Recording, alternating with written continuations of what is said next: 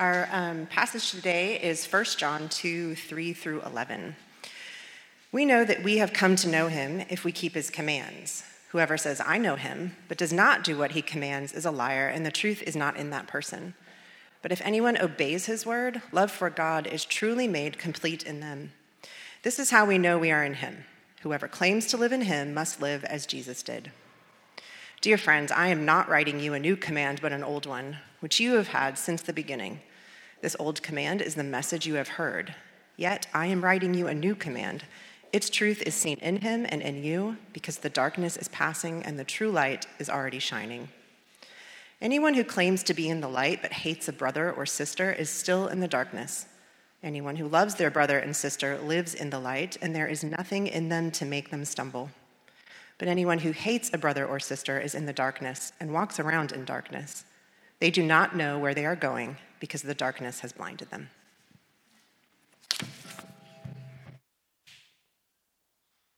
Thank you. All right, let's pray. Gracious God, we come every week. We come here, and at this portion of the service, we have heard your word read, and now we want to hear from you what you have to say to us, and how you would speak to us, how these words that were written by John centuries ago still have relevance for our lives today. And so we need your help, Father. I need your help to be able to communicate what John was saying to us in a way that resonates with our hearts, and only you can do that. So would you please teach us through John's word and through this sermon? We ask in Jesus' name, amen. So you've probably heard the phrase, actions speak louder than words. Familiar? You've said that phrase at some point, right? So you can imagine you got a friend who says, hey, I'm your friend, but then you find out that they're gossiping about you behind your back. Actions speak louder than words, right? Even in the story of the Bible, we see instances of this, right? Peter says to Jesus, I will not deny you, right? Those are his words, but his actions say that he'll not just deny Jesus one time, but actually he'll deny him 3 times.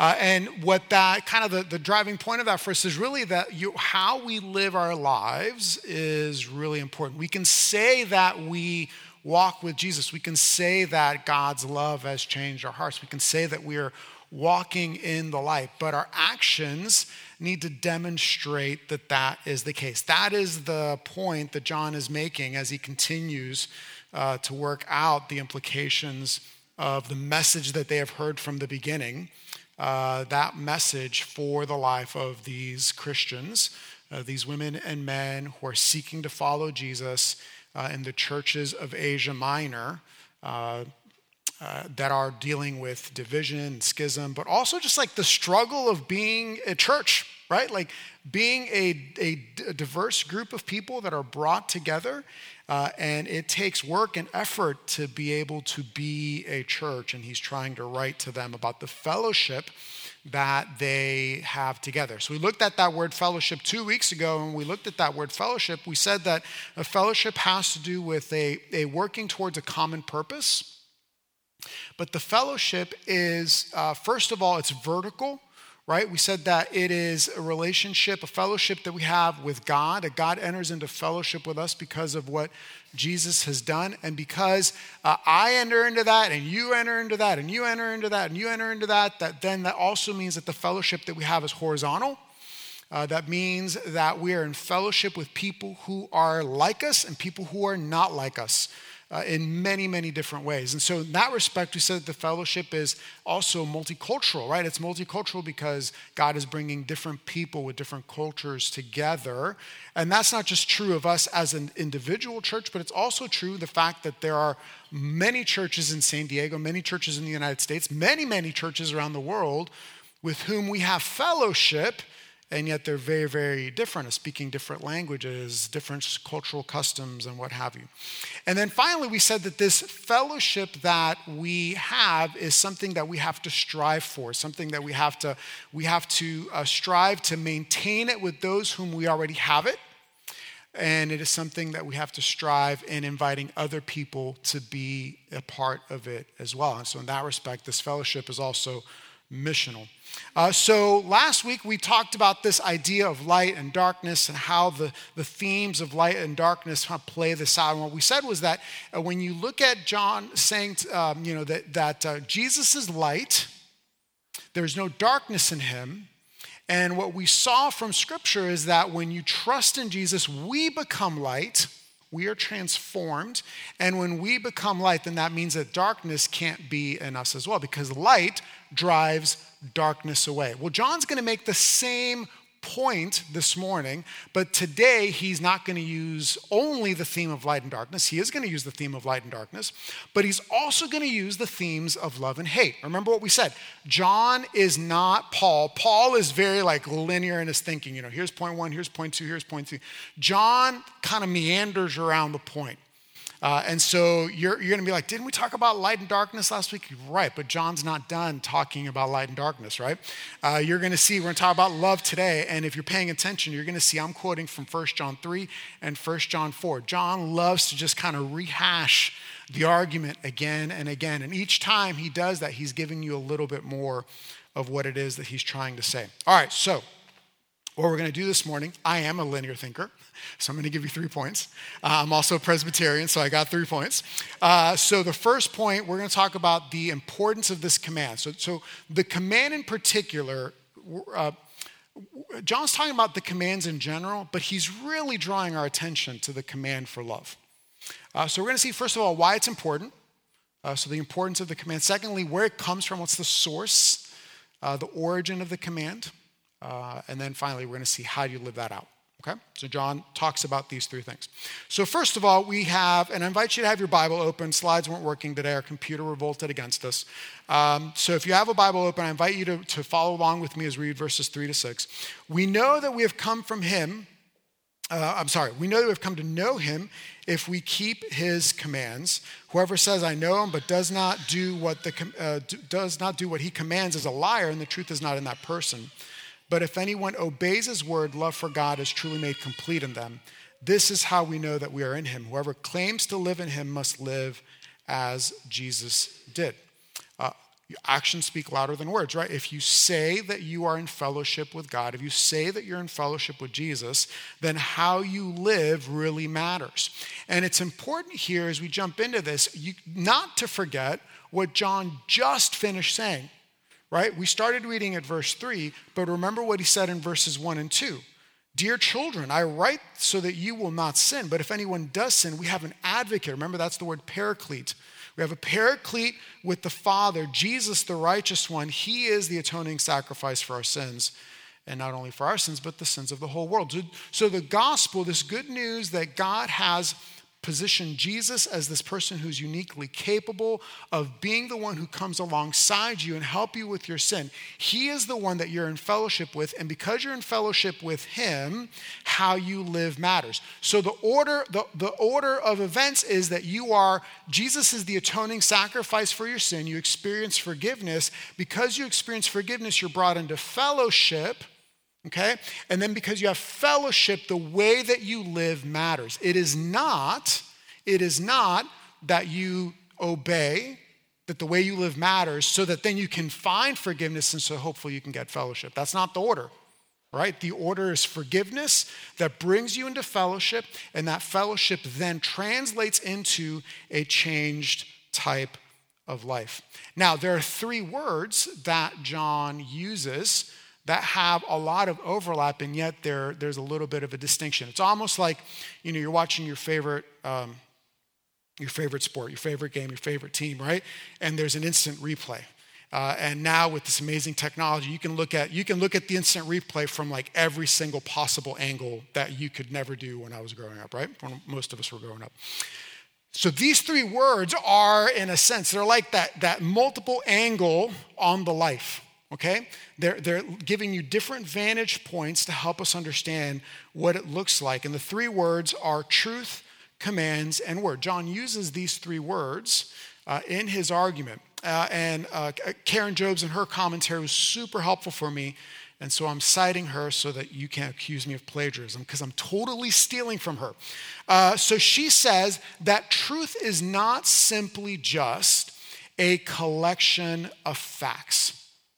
But remember, last week we said that truth is something that is lived out, right? That for John and for his contemporaries, truth expresses itself in how you live. So it's not just cognitive, it's your life. Then secondly, commands.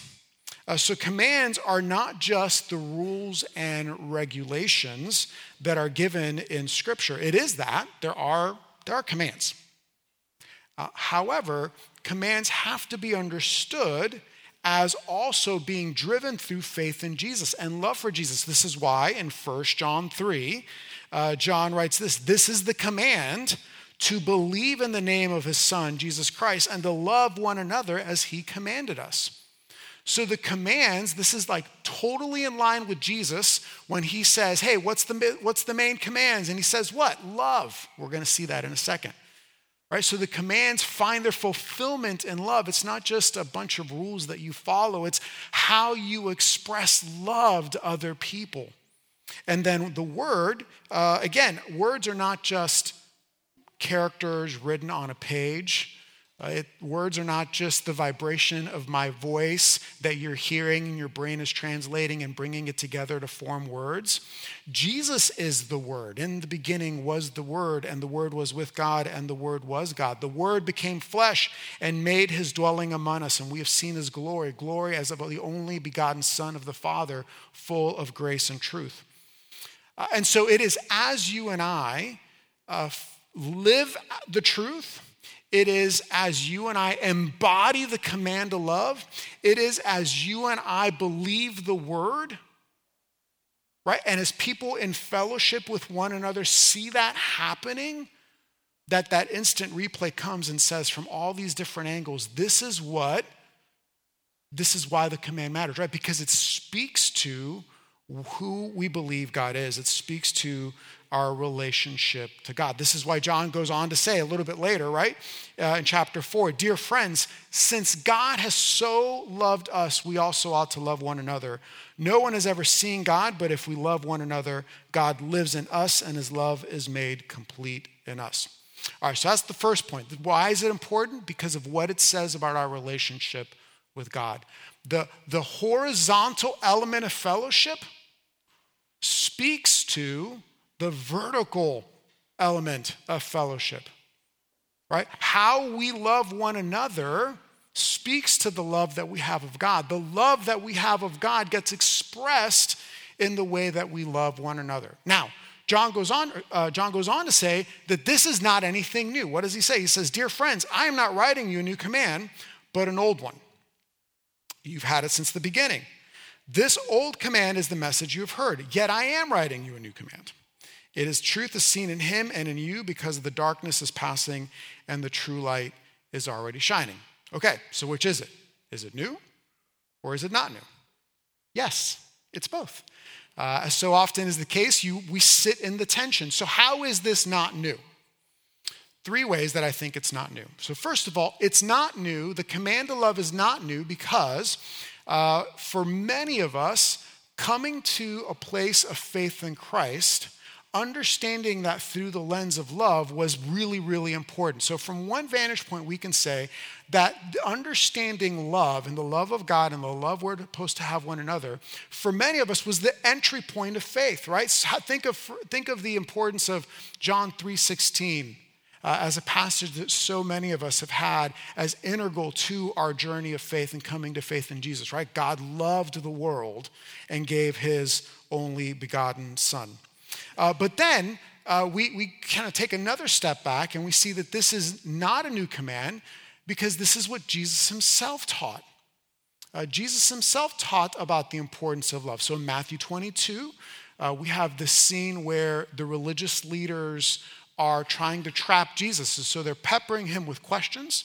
And as they're peppering him with questions, it says that they were trying to test him because they wanted Jesus to trip over his words so that he would say something and then they could say, "Aha, gotcha." And so they asked Jesus this question, teacher, what is the greatest command? That was a gotcha question. And Jesus, he doesn't fall for it, right? So what Jesus does is instead of saying, well, the first commandment is the most important commandment, the fifth commandment is the most important commandment, the commandment for purity, these are the most important commandments. Jesus says, no, love. Love God and love your neighbor as yourself. And so from another perspective, we can say that this is not a new command because this is what Jesus himself taught. But Jesus didn't come up with that out of thin air. Right? Jesus is quoting from the first 5 books of Moses. Jesus is quoting from the earliest teachings that are written down for God's people.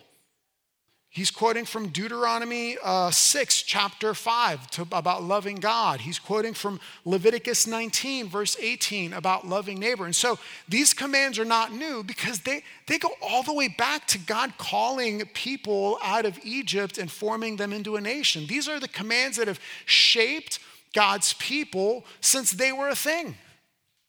And so in that respect, these commands are not new. Okay, so then how are they new? Well, he tells us, right? These things are new because, how does he put it? He says, yet I'm writing a new command. Its truth is seen in him. Who is the him? It's Jesus. Right? The command takes on new life. The command takes on new meaning because of the gospel. The command takes new shape because we understand who it is that Jesus is and what it is that he has done. And so it's important for us to realize, okay, when he says new command, all right, if you're a student of the Bible, if you're reading John's writings in particular, that phrase new command should immediately have a little bell go off, right? If as a group of people that would have likely read John's gospel account, they're hearing that and all of a sudden they're like, wait a minute, we've heard that phrase before. And they heard it from Jesus' lips himself. John chapter 13, he says, a new command I give to you, love one another. Okay, well, what's new about this command that we just saw goes all the way back to the Pentateuch. What's new is this, as I have loved you, so you must love one another. By this, everyone will know that you are my disciples if you have love for one another. What's new about the command is that the command is now filtered through the death, burial, resurrection, and future return of Jesus, right? The love command is now filtered through the gospel. It is because of Jesus' love for you and me. So this is like taking us full circle, right? We're doing a John move right now. We're going right back to the beginning of the sermon, right? It is forgiveness. It is Jesus. It is the work he does that brings us into fellowship. And that fellowship then translates into lives that are lived out of love. Now, the reality is, let's just be honest, right? That we can look at and realize, like, hey, like that doesn't always get its played out in real life, right? Many of us have had personal experiences where we've been part of churches and have been deeply hurt by what has happened in churches. Many of us, maybe that's not been our own personal experience, but we have family or friends who have found themselves hurt by things that have happened, either institutionally, as churches, as institutions do things that are not wise and good, or because of individual and personal relationships. And so we have to recognize that this message is a message that we have to hear today, right? This is not just John speaking to Christians a couple thousand years ago. The importance of these words, the weight of these words still land heavily for us today as a church. In the same way that Jesus is light, and through faith in him you are transformed into light, 1 Thessalonians 5, so that then your light can shine in the darkness, Sermon on the Mount. In the same way, Jesus is love, that God is love, and his love transforms us so that we can walk in love, so that we can love one another as Christ has loved us. And so the origin of the command is the gospel. The origin of the command is what Jesus Christ has done for you, even though at the same time it goes all the way back to the beginning. But side note, right? God gave the command to love to Israel in the Old Testament after they had been redeemed from Egypt.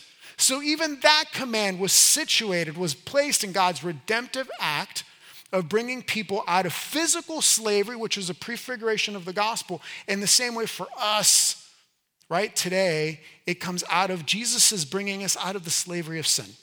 That's a whole rabbit trail I will not go down because we'll be here for an hour. So what have we seen so far?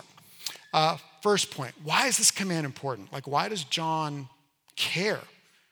He says it's important because of what it says about God, about the fellowship that we have with one another, but the fellowship that we have with God. Where does this command come from? It's as old as time, right? It goes all the way back to the beginning of how God works with his people. But because of the gospel, because of Jesus, it takes on new meaning, new insight, new weight. Because the command to love is now filtered not by go love so that you can get God to forgive you, so you can have fellowship with people, but rather you've been loved. And so because of the love that you've received now, and let that love overflow. All right, so then how do we do it? How do we keep this command? This is what John says. He says, anyone who claims to be in the light but hates a brother or sister is still in darkness. Anyone who loves their brother or sister lives in the light, and there's nothing in them to make them stumble. But anyone who hates a brother or sister is in darkness and walks around in darkness. They don't know where they're going because the darkness has blinded them. So this is the part where you're like, wait a minute, we just talked about light and darkness. And John's like, yeah, let's bring these themes together. Let's mash them up, because by bringing them together, we get a better understanding of what it is that we're being told. Light drives darkness away. Love drives hate away. God's people are light. They live in light. They walk in light. And so therefore, they drive the darkness away. That is what it means to be a Jesus follower. That is what it means to be a Christian. In the same way, we live in love. And when we live love, that drives hate away. Now, in this particular passage, the emphasis is on love for one another, love for other Christians, love within the context of the church. However, we can't divorce that from the rest of Jesus' teaching, right? We know in Jesus' teaching, we know in the teaching of the New Testament that we are called in Matthew 5, in the Sermon on the Mount, we're called to love our enemies, right? We know in Matthew 22, that same section where Jesus gets tripped up, and he says, what does he quote? He quotes Leviticus. He says, you're called to love your neighbor. And he tells an entire parable, the parable of the Good Samaritan, in order to illustrate for us what love of neighbor looks like. So I'm going to focus on love of one another, but understand that we can't totally divorce these other areas of love from this conversation. It's not this or that, it's all of them together. But John is writing to churches that are experiencing friction and division because of things that are happening. And so he's trying to land with them and say, hey, how you treat each other in the context of this local church, how you treat other Christians in other little house churches, because that's what they would have been, these things really, really matter. And he says, don't hate. Now, the entirety of Scripture's teaching on love is not simply don't hate. I mean, that's important, right? But Scripture's teaching about love is much more expansive than simply don't do that. Scripture's teaching about love teaches us that our words matter. Right? We have all 1 Corinthians 13 that lays out all of the different ways in which we rejoice, we keep no record of wrong, we forgive. So love in part is how we use our words with other people.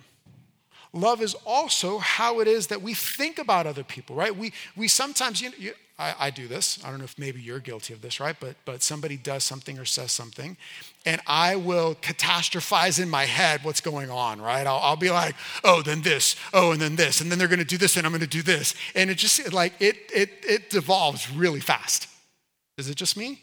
Oh gosh, I feel a little embarrassed. Evidently, it's just me. If to love our neighbor, to love one another means that in our thoughts, we're careful about what we think. To love our neighbor, to love one another means that in our attitudes, we also are careful, right? Forgiveness and forbearance or dispositions that we're to have, they flow out of love. And then even in this passage, right, in this letter, John says in John 13, don't just love with words, love with action and truth.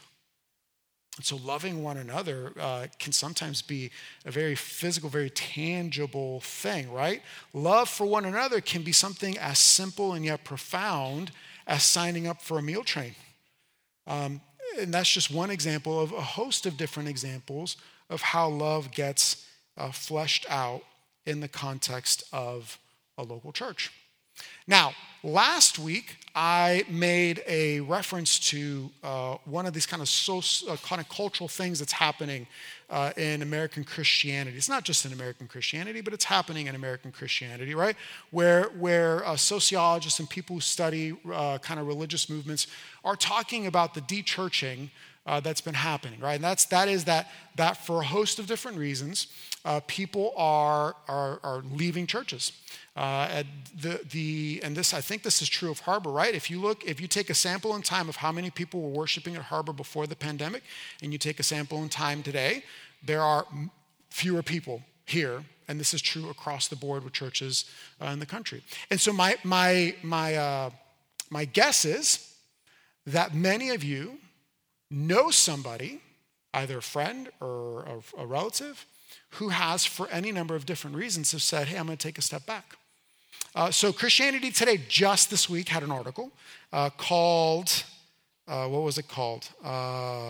Church attendance. It's called Conscious Uncoupling was the name of the article. And this is what they wrote, this is what the author, one quote from the article, he wrote, for whatever reason, busyness, laziness, fatigue, deconstruction, or trauma, many have abandoned ship for now. Some say they want to stay involved in Christian activities but never quite make it happen, or they intend to re-engage once they get fresh bearings, but the future hasn't arrived and perhaps it never will.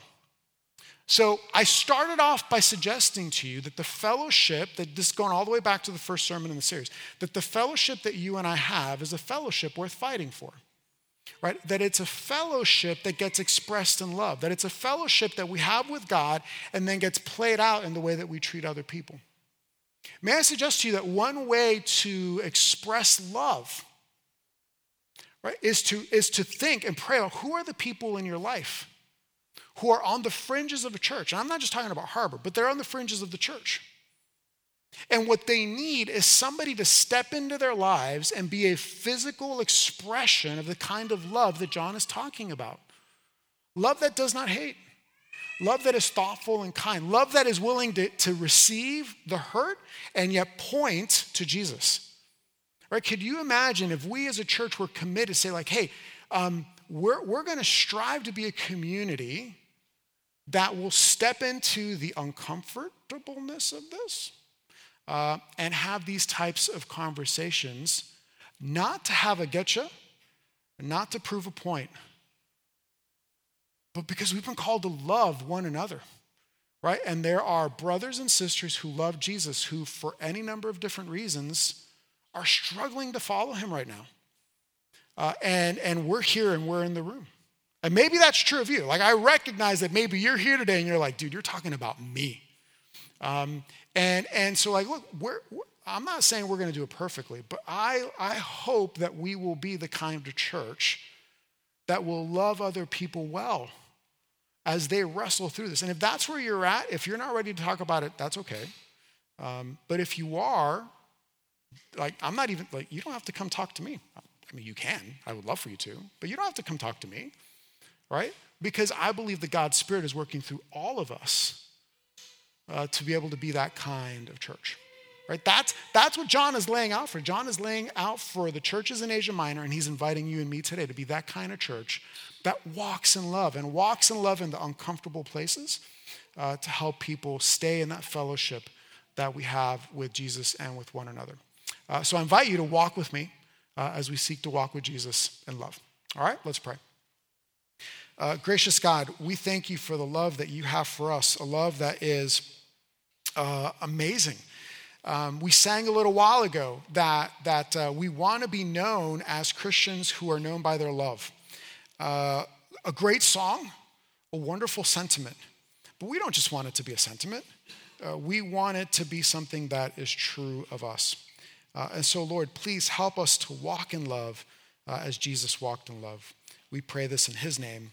Amen.